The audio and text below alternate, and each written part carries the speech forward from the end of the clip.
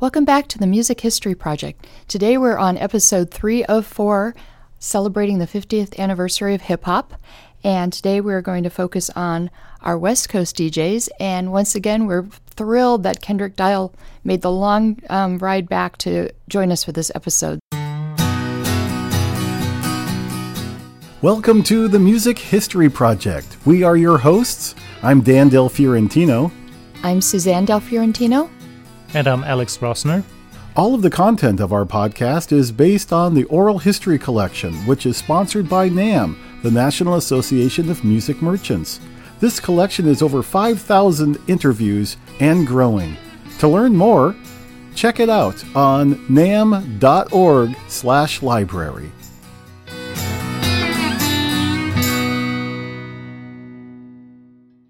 Hey, welcome back everybody to another exciting episode of the Music History Project as we celebrate the 50th anniversary of hip-hop. Today we're moving to the West. The West Coast DJs are in full force today, and we're going to talk about some of them today and how that sound developed and changed hip-hop as it continued to grow. And we're joined by our very special guest, Kendrick Dial. Thank you so much for coming. Thank you for having me back.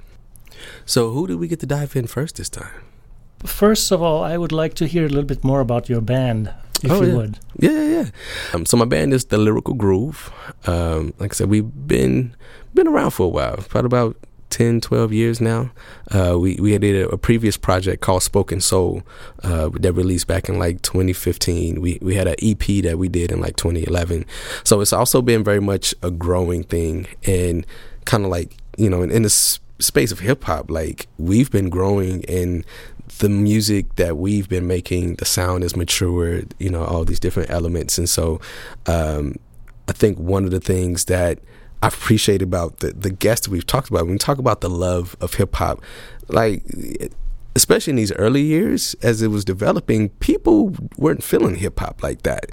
And so for you to continuously do something that you know that the world is against, like the love that you must have in your spirit, like, because many of them didn't know they was going to get paid, they was going to eat, or, you know, it wasn't a thing where they were being provided for necessarily, but they continued with it. So I think for me, that's been a part of my space with it in terms of just the love of being able to create the music and the type of music that I feel that feeds, you know, my spirit and hopefully others.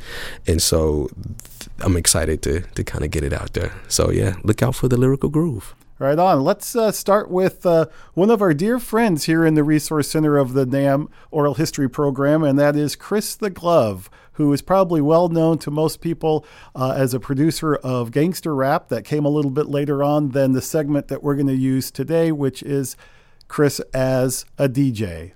Thoughts about Chris, you guys? Yes. The introduction I had to Chris the Glove was a Zoom meeting, and we were all sitting in our offices, and he was in the pool. He was lounging in the pool and had a great time. Yeah, Chris knows how to live. Suzanne? Actually, that was my first thought, thinking of Chris as well. And in person, he's very tall. Yeah, you can see him coming, which Yes. is great. And Alex experienced this as I did. Seeing Chris on the NAM show floor was just really eye-opening. I mean, I admire this guy. He's been helping us. But when people come like Flash and some of the other guys, I was trying to think who else we saw there. Qbert. Just coming up, giving him a big hug, you know, is the OG right here. You know, I think that's so great that he has such a positive reputation of helping, mentoring people and guiding people in their early part of their career. I think that's fascinating, and it's wonderful to see. When I was at the NAM show, I heard a conversation between Grandmaster Flash and Chris the Glove, and Grandmaster Flash was basically crediting Chris the Glove for bringing hip-hop into the stadiums. On the East Coast, it was more big parties, maybe, but he took it to another level. So let's begin our episode with Chris the Glove. My name is Chris the Glove Taylor.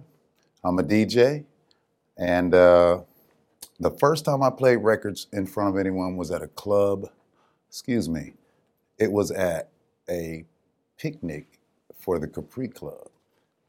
And that's shout out to DJ Reg. He brought me up on the tables. I told him I was a dope DJ. Nobody knew what that was. He was rocking his party, it was an outdoor picnic. He was playing the records, and I got out on them tables and started playing my rendition of Grandmaster Flash and the Wheels of Steel and his adventures. And everybody was staring at me. Like this thing they do now with the cameras, they've been doing that ever since I started DJing. It's weird. I feel like my biggest contribution to hip hop as a DJ, I'm beginning to get a lot of feedback on a song called Reckless that I did with Ice-T, right? I mean, I never knew this, but people have been telling me over the past 5 years, really. They grew up to my song. They listened to it. They pop locked to it. They only danced to it. And I was like, you mean Planet Rock, right? No, Reckless, bro. You was our soundtrack. These are guys that are all platinum artists, 10, 15 years younger than me telling me this. And I'm like, really? I never knew because LA radio didn't really grab our record. It was in the streets because I was in the streets and all my boys, Aladdin, Arabian Prince, Egyptian Lover, Bobcat, they playing the record. I'm not knowing I'm on in the streets because I got these DJs. So I feel like my biggest contribution to hip hop as a DJ was my performance on Reckless. Every time I meet someone, they do my scratches. So yes, that was it. Sorry, hip hop. That's all I got. I came from two places. Hip hop did a dual thing here in Los Angeles. There was the Compton music, which is what we called it because we couldn't even play it. And there was everything else. There were cities in between. And that's how our music came kind of through hoods and cities. It didn't just say, hey, we all LA. It was like, Rolling 60 Crip or 21 Crip in Long Beach or Bloods from Inglewood and Queen Street. It's like Bloods from the Plymouth Rock. You got to be from somewhere. So these DJs are similar. I got Sidney Thompson, who was a DJ who gave me a job. Great DJ, still working. Solid dude, like AC Green. You would never see him on all those. He got 5 rings too, but you don't know who AC Green is. I saw a picture of him the other day. I was like, well, who's that? Me. So you got General Lee, DJ Gus, and then the obviouses. Egyptian Lover. Roger Clayton was a DJ, okay?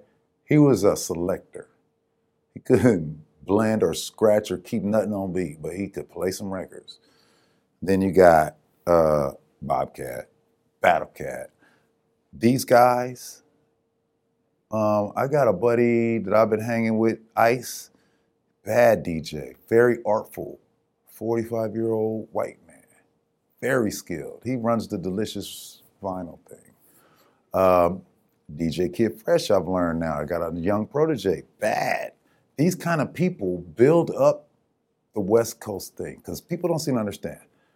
When they say West Coast music, they're always talking about Los Angeles. I got started in the music part of it as a composer.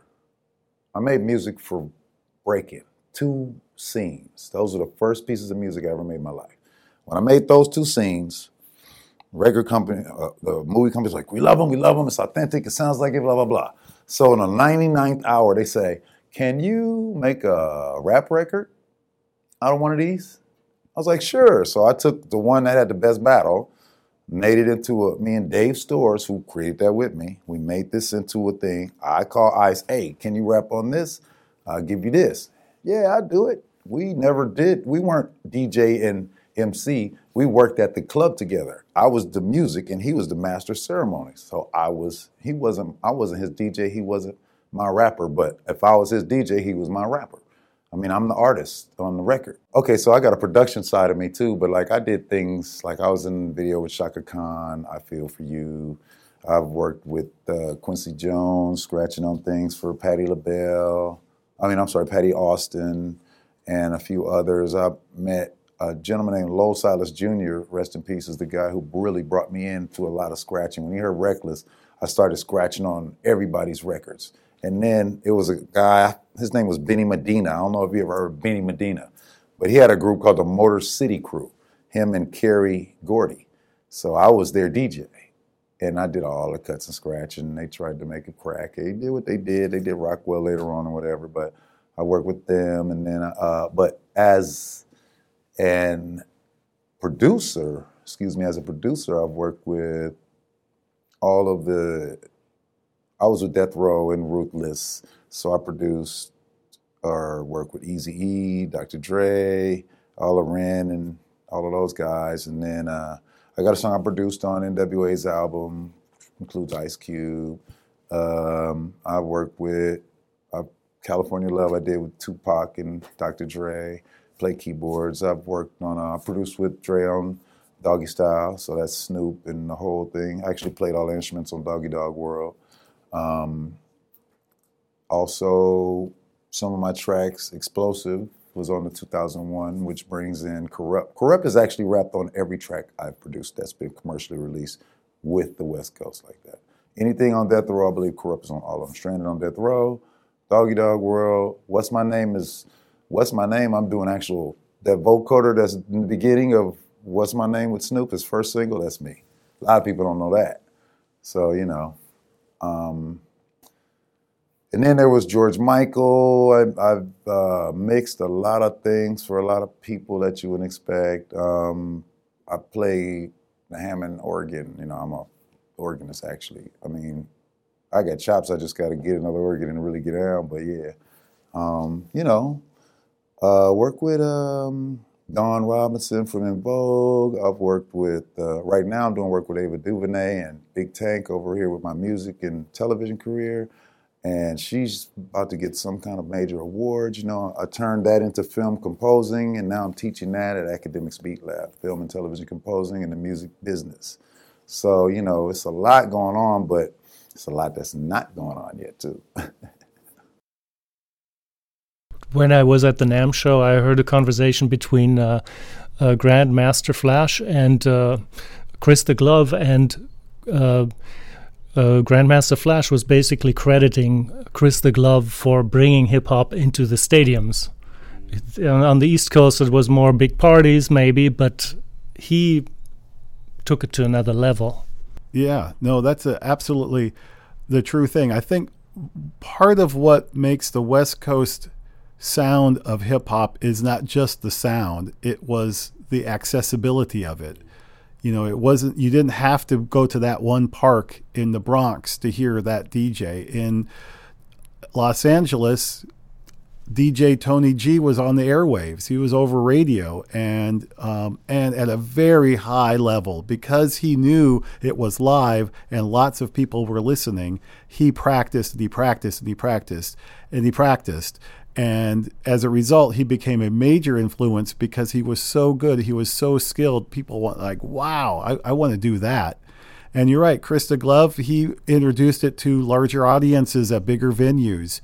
And Chopmaster Jay, who we're going to hear from, opened up the doors a little bit further north, up into the Bay Area, San Francisco and Oakland and Berkeley, spinning and new audiences. That development was really very interesting as it grew in the state of California in particular, but then it quickly spread to the rest of the West Coast. And I think that that's a very important element to make. So it's interesting as you talk about, this, the sound coming to the West, right? And I think one of the dynamics of social media today is that we don't always hear the distinction in the sound, right? But, when you think about West Coast, like there's a very distinct sound that's for the West Coast, but then you go up to the Bay Area versus being in Southern California and whatnot. So, I think that's one of the dynamics of hip hop that is so rich, is the fact that depending on what region that you are, like there's your own flavor, right? When you get to the Midwest, when you get to the South, those are different dynamics that we can see. So it's interesting to see how the musical influences that are even present before hip hop, the funk. When you think about hip hop, you think about the funk, the influence and whatnot. It's so very present. So I think that's one of the things I just really appreciate around how the nuances of hip hop in different regions is represented. Yeah, no doubt. And I think in the early days of hip hop, there were recordings of breaks available on the East Coast that were not available on the West Coast. So without that, how are you going to do it? You know, you need the breaks. So there is their own development. You know, I'm thinking about, you know, the beat jugglers in Long Beach. You know, they're creating their own thing now because they didn't have access to the same materials. Amazing and very interesting and very innovative. So I'm very excited about this episode. Let's continue. Should we hear from Tony G? In the West Coast, the hip-hop, this is just my opinion, the element of hip-hop was totally different, of course, for the MCs, because there weren't breaks to rap off of. We had to rap off of the instrumentals of rap records that were replayed of the breaks. Drum machine versions. Or live bass players that came in and played over drum machines for these modern 80s rap records.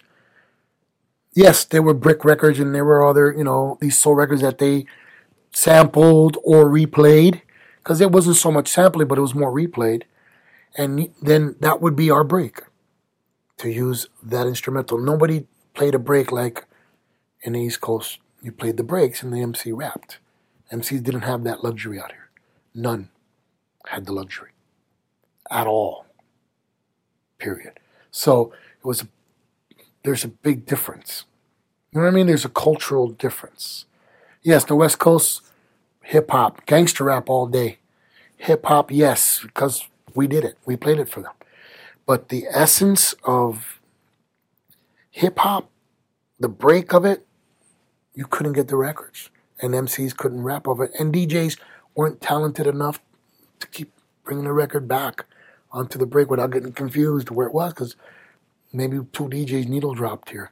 And in my era, me, there was none, because you didn't have that luxury. There was no way to do it. None. Until they came out with break records. Then, voila, LA becomes this big hip-hop thing now, because you can buy the whole collection of breaks. Not a whole, back then it was like volume 127 or something. Now we have breaks. And everybody could get a hold of breaks. Now we could sample. A la Straight Outta Compton. That whole album was because that summer, Dre and I, Yella, we were all in a music seminar. We were walking into Music Factory at the same time. And guess what we're walking out with? Every single volume of all the breaks.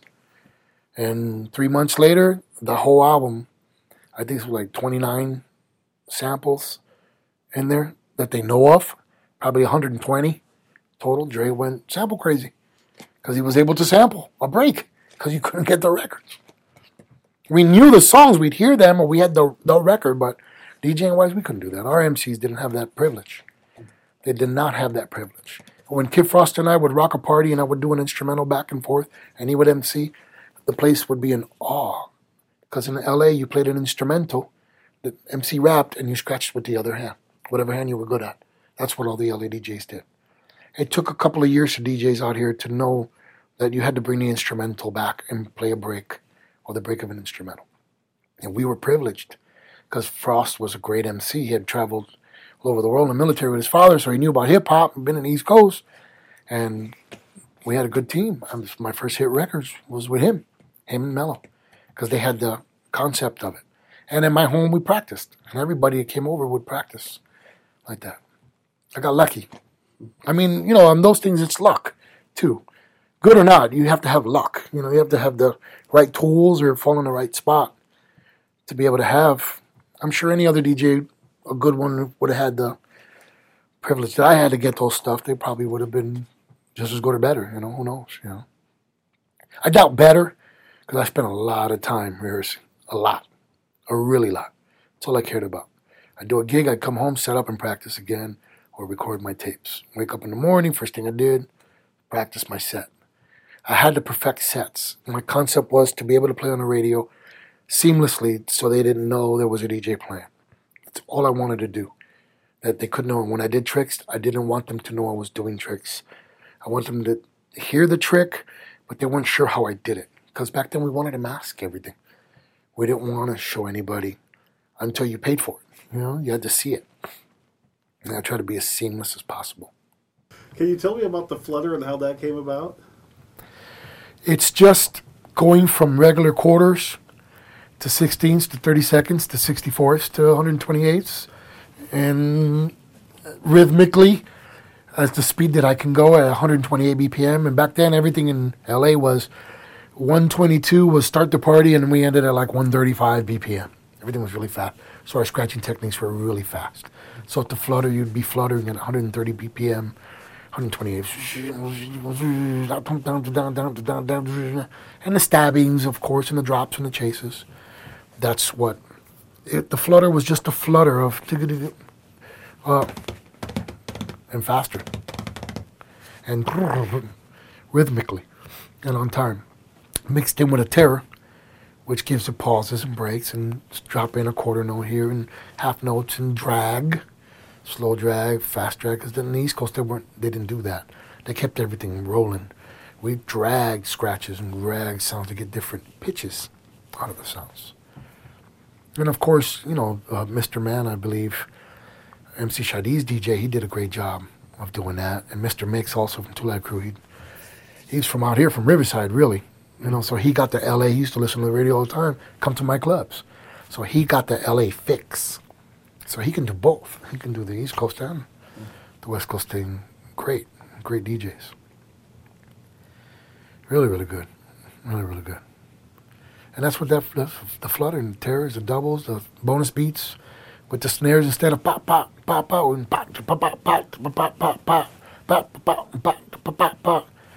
Just dropping snares as if you were just playing, because you can only do quarters with those, and scratch it.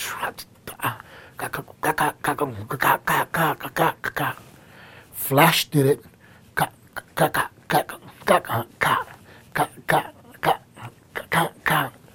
You'd hear him a little slower, but he didn't have that much notes.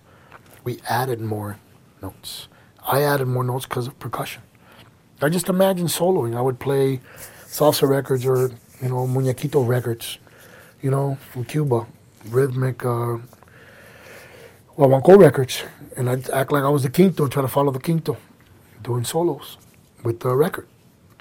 And it really helped me. It took me to that level, being able to do it. And practicing, of course, Let's go up to the Bay Area and hang out with Chopmaster Jay.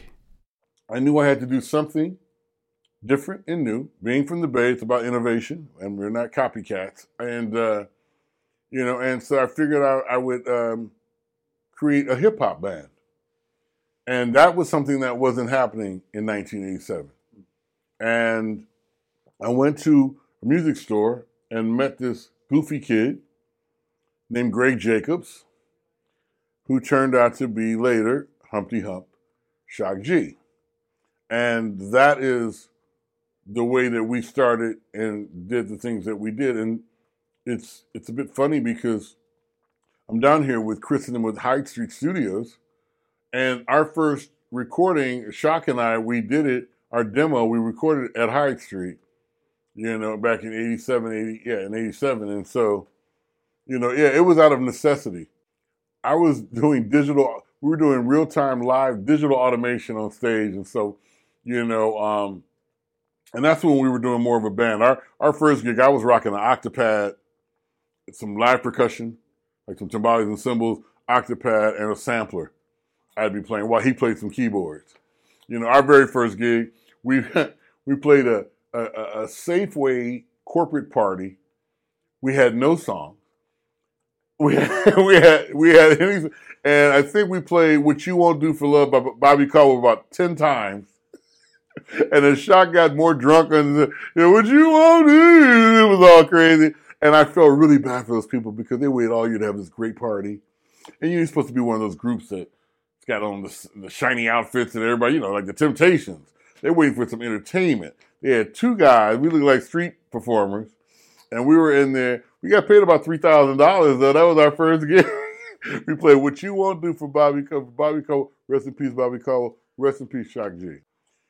One of the things, celebrating the 50th anniversary of hip-hop, in the Bay Area, when we were doing what we were doing, we were maybe third. There was Too Short, MC Hammer, and then us. And, the thing with what we did, was something that wasn't regionally didn't sound like any particular region.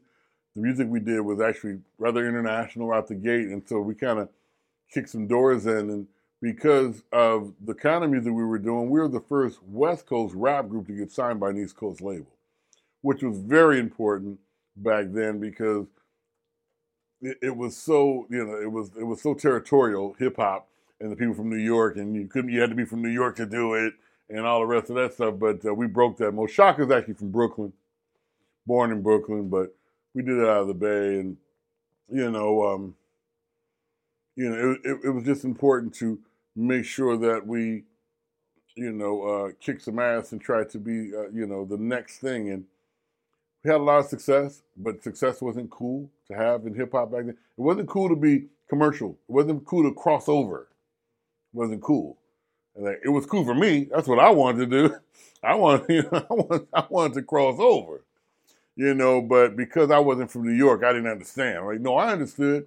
I saw the trend where New York cats were using it to cross over into acting and film and television and all the rest of that. They weren't holding on to that neighborhood thing. And I didn't have it at all. I was no neighborhood guy. I was a guy trying to make records, tour, and have fun. What I love about Chopmaster Jay is they developed this band and they wanted to have like a posse like everybody else did. The crew was really important to the early days of hip hop, right? And they didn't have a crew. There was just the two of them. And so they all put on different hats. You look at the album and there's only two people, but there's 16 names. They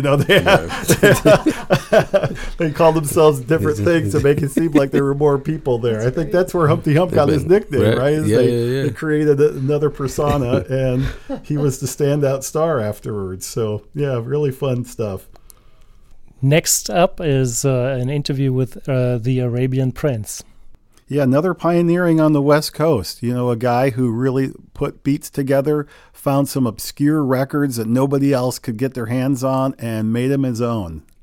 How I got started was kind of crazy. Growing up in Compton, my mom's was always way overprotective of me, so she didn't want me to go out, hang out, and do all that stuff because bad stuff could happen. So I figured it out. I'm like, well, if I became a DJ at 14 and a half, 15 years old, I was the first person at the party and the last one to leave. And my moms could bring me in the car and wouldn't nobody laugh at me. So I started DJing little elementary school dances in Compton. And then the rest after that got into doing the skating rinks and, World of Wheels and Skate Land. And that's where I met Dre and Egyptian Lover and all those cats. I think my biggest contribution to the art form would be just creativity, innovation. Because I was always that guy that was always trying to think outside the box. Like everybody was kind of doing the same stuff, and I wanted to be part of that, but then I was like, I'm gonna do me. I was always that cat that did me. When I did Supersonic, that was just me doing me.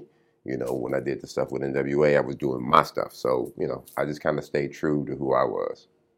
My highlights of my career would have to be one, Supersonic. JJ Fast Supersonic, because I paid $400 for that record, and today it's still going.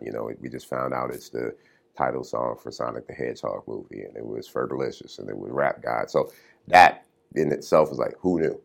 And the other one's NWA, who knew? We were just in the studio having fun, and it turned into this Rock and Roll Hall of Fame thing. So, those are my accomplishments. And the fact that my third accomplishment would have to be, I was always this hip-hop guy, DJ guy, but I was doing technology at the same time. So being able to balance both of those things for all these years, and still to this day, as old as I am, to be able to do still the same thing I did since 16 years old.